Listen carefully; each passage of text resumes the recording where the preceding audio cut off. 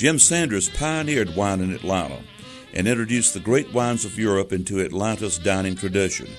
Over the years, Sanders owned 5 wine stores, several gourmet restaurants, and taught thousands of us about fine wine.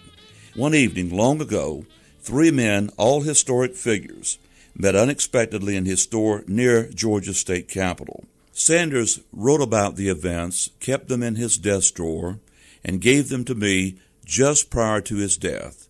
Here is Jim Sanders in his own words. Requiem for 3 wine tasters. It was a most unlikely gathering, completely impromptu, and so bizarre that before going to bed that night, I wrote down everything that was said. Sometimes I still don't believe it. In the early 1960s, I operated Atlanta's first fine wine shop in conjunction with a delicatessen and small lounge. Among our regular customers was the legendary newspaper man Ralph McGill, who dropped by quite often to purchase a case or two and talk about interesting people and interesting wines. On a thunder-showered evening, Mr. McGill and I were drinking an unassuming Tarragona rosé, and we were discussing an earthquake that had struck Alaska 2 weeks earlier when I felt my own earth tremble. For up to the table strode ex-Georgia Governor Marvin Griffin, an arch segregationist and one of Mr. McGill's staunchest political and sociological enemies. The former governor had already greeted me and was sliding into the booth before he recognized my other guest, whom during early political and integration skirmishes he had derisively dubbed Rastus McGill. By then, Mr. McGill, who had returned the favor by labeling Governor Griffin a racist bigot and accusing his administration of having taking ways, had eased as far back in the booth as the wall would allow. Governor Griffin jumped in shock when he recognized his old adversary, and I feared an unpleasant scene. But I need not have worried. Governor Griffin stuck out his hand and said, "How are you, Mr. McGill?" The famous editor replied, "Well, I'm fine, Governor, and I'm pleased to see you again."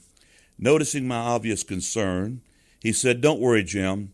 We can always talk about the weather." "And wine," I added hopefully, and wine they agreed.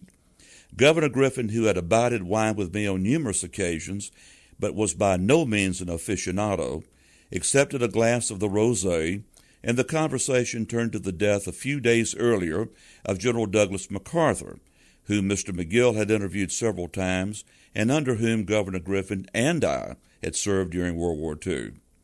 Just then I excused myself, for a customer had entered the wine department. A stocky, well-dressed black man, the polite term used in those days was Negro, had been by previously for a bottle of Amontillado as a gift for a friend. He again selected a sherry, and his attention was captured by some rare burgundies. He fondled them, but could not bring himself to purchase them. That's when Mr. McGill spotted him. Mr. McGill came out of the lounge, shook hands with my customer, and the two moved into a corner to talk. Anticipating a lengthy conversation, I rejoined Governor Griffin, probably Georgia's most accomplished raconteur. He had just finished one of his famous stories when Mr. McGill returned to the table, bringing his customer with him. "Gentlemen," he said, "you know the Reverend Martin Luther King, Jr., don't you?" Governor Griffin replied, "Like we say in South Georgia, we nodded, but we haven't shook," and he extended his hand. So Dr. Martin Luther King, Jr. joined the tasting. There, towards the height of the civil rights controversy, the world's foremost champion of integration, one of the nation's most liberal newspaper men, and one of the South's most outspoken segregationists sat down together to enjoy a glass of fine wine. Over the flavorful little rosé, we talked about the quality of wines. Dr. King and Governor Griffin asked almost the identical question, wondering if there was any real difference in wines of the same name. To prove the point, I poured taste of 3 sauternes, a low-priced jug type, a very fruity one from Ohio, and a classic 1953 vintage from one of France's great vineyards. Of course, the quality differences were overwhelming. Each was distinguishable by color and smell alone. The Ohio wine was 3 times as flavorful as the first, and the last was in an exalted class of its own. Dr. King exclaimed, It's like the best cantaloupe you've ever tasted compared to damp pasteboard. In the ensuing conversation, we learned that while at college in Boston, Dr. King had a friend and benefactor who owned a cellar and everything, that he had been poured wines at formal dinners, but that he never had an opportunity to learn much about them. It was obvious that he knew how to taste wines, and probably more than the others, he appreciated what he was tasting. Governor Griffin had been exposed to many fine wines as governor of Georgia, and through my efforts when I worked and traveled with him 15 years earlier. He was fascinated by and remembered many of their names, but admittedly his taste went more to whiskey with just a touch of branch water, he said. Mr. McGill had drunk good wines for many years, and he understood and appreciated them. I often teased him for taking the Will Rogers approach to wines. He never met one he didn't like. And he particularly liked to drink wines from regions he had seen firsthand. Upon his return from frequent trips abroad, friends knew they'd have to drink and discuss the wines of Portugal, Hungary, Chile, or whatever country he had just visited.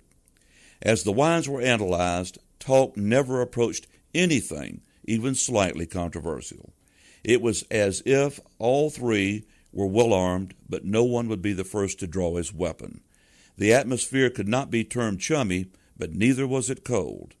Carefully polite and extremely respectful probably are the best words. Governor Griffin and Dr. King remembered a mutual acquaintance from Griffin's home county, a black country preacher who was a local legend, so they took turns telling stories about him, including one about how, after a long drought, he prayed for rain continuously for several days. Finally, what they described as a gully-washing frog drowner came down and washed all the newly planted crops out of the ground. As one old farmer explained, they had somebody praying for rain that didn't know nothing about agriculture. Remembering how longingly Dr. King had looked at the 1957 Latache, I opened a bottle and poured samples all around. At once the three tasters knew this to be a new dimension in wines, something entirely different and uncommonly fine. All three found proper words to describe it: big, rich, flowery, like satin. But the expressions on their face said more than their words, for each recognized this as Vinous jewel. By now, Dr. King's driver was growing impatient and reminded him of an appointment. As he paid for his sherry, Dr. King said, "There's more to this kind of wine than I thought. I'd like to come back soon and learn more." But he never did. He went on to win the Nobel Peace Prize a few months later and to intensify his struggle for civil rights, which gained momentum right up to his tragic assassination 4.5 years later. Marvin Griffin took a different road. He helped organize Senator Barry Goldwater's unsuccessful presidential campaign that summer and remained emphatic in his fight against integration as a small-town but widely quoted newspaper publisher until his death in 1982. A few months before he died, he said, "You really assembled a motley gang that night we tasted the wines. I felt like I was in the camp of the Philistines, but it was sort of fun to see my competition up real close." Ralph McGill continued to prod and to provoke the Southern social conscience as the publisher of the Atlanta Constitution, and to join me regularly for what we called a glass of the good stuff and a little upper-level wine talk until he died suddenly in 1969. When I drove off that evening, Mr. McGill and Governor Griffin, on a first-name basis by now, were leaning against an automobile in the parking lot, talking about a Depression-era Georgia governor named E.D. Rivers. Since then, I've often wondered how different events of the 1960s might have been had the three leading characters of this vignette sat down together a few years sooner for a glass of the good stuff and a little upper-level wine talk.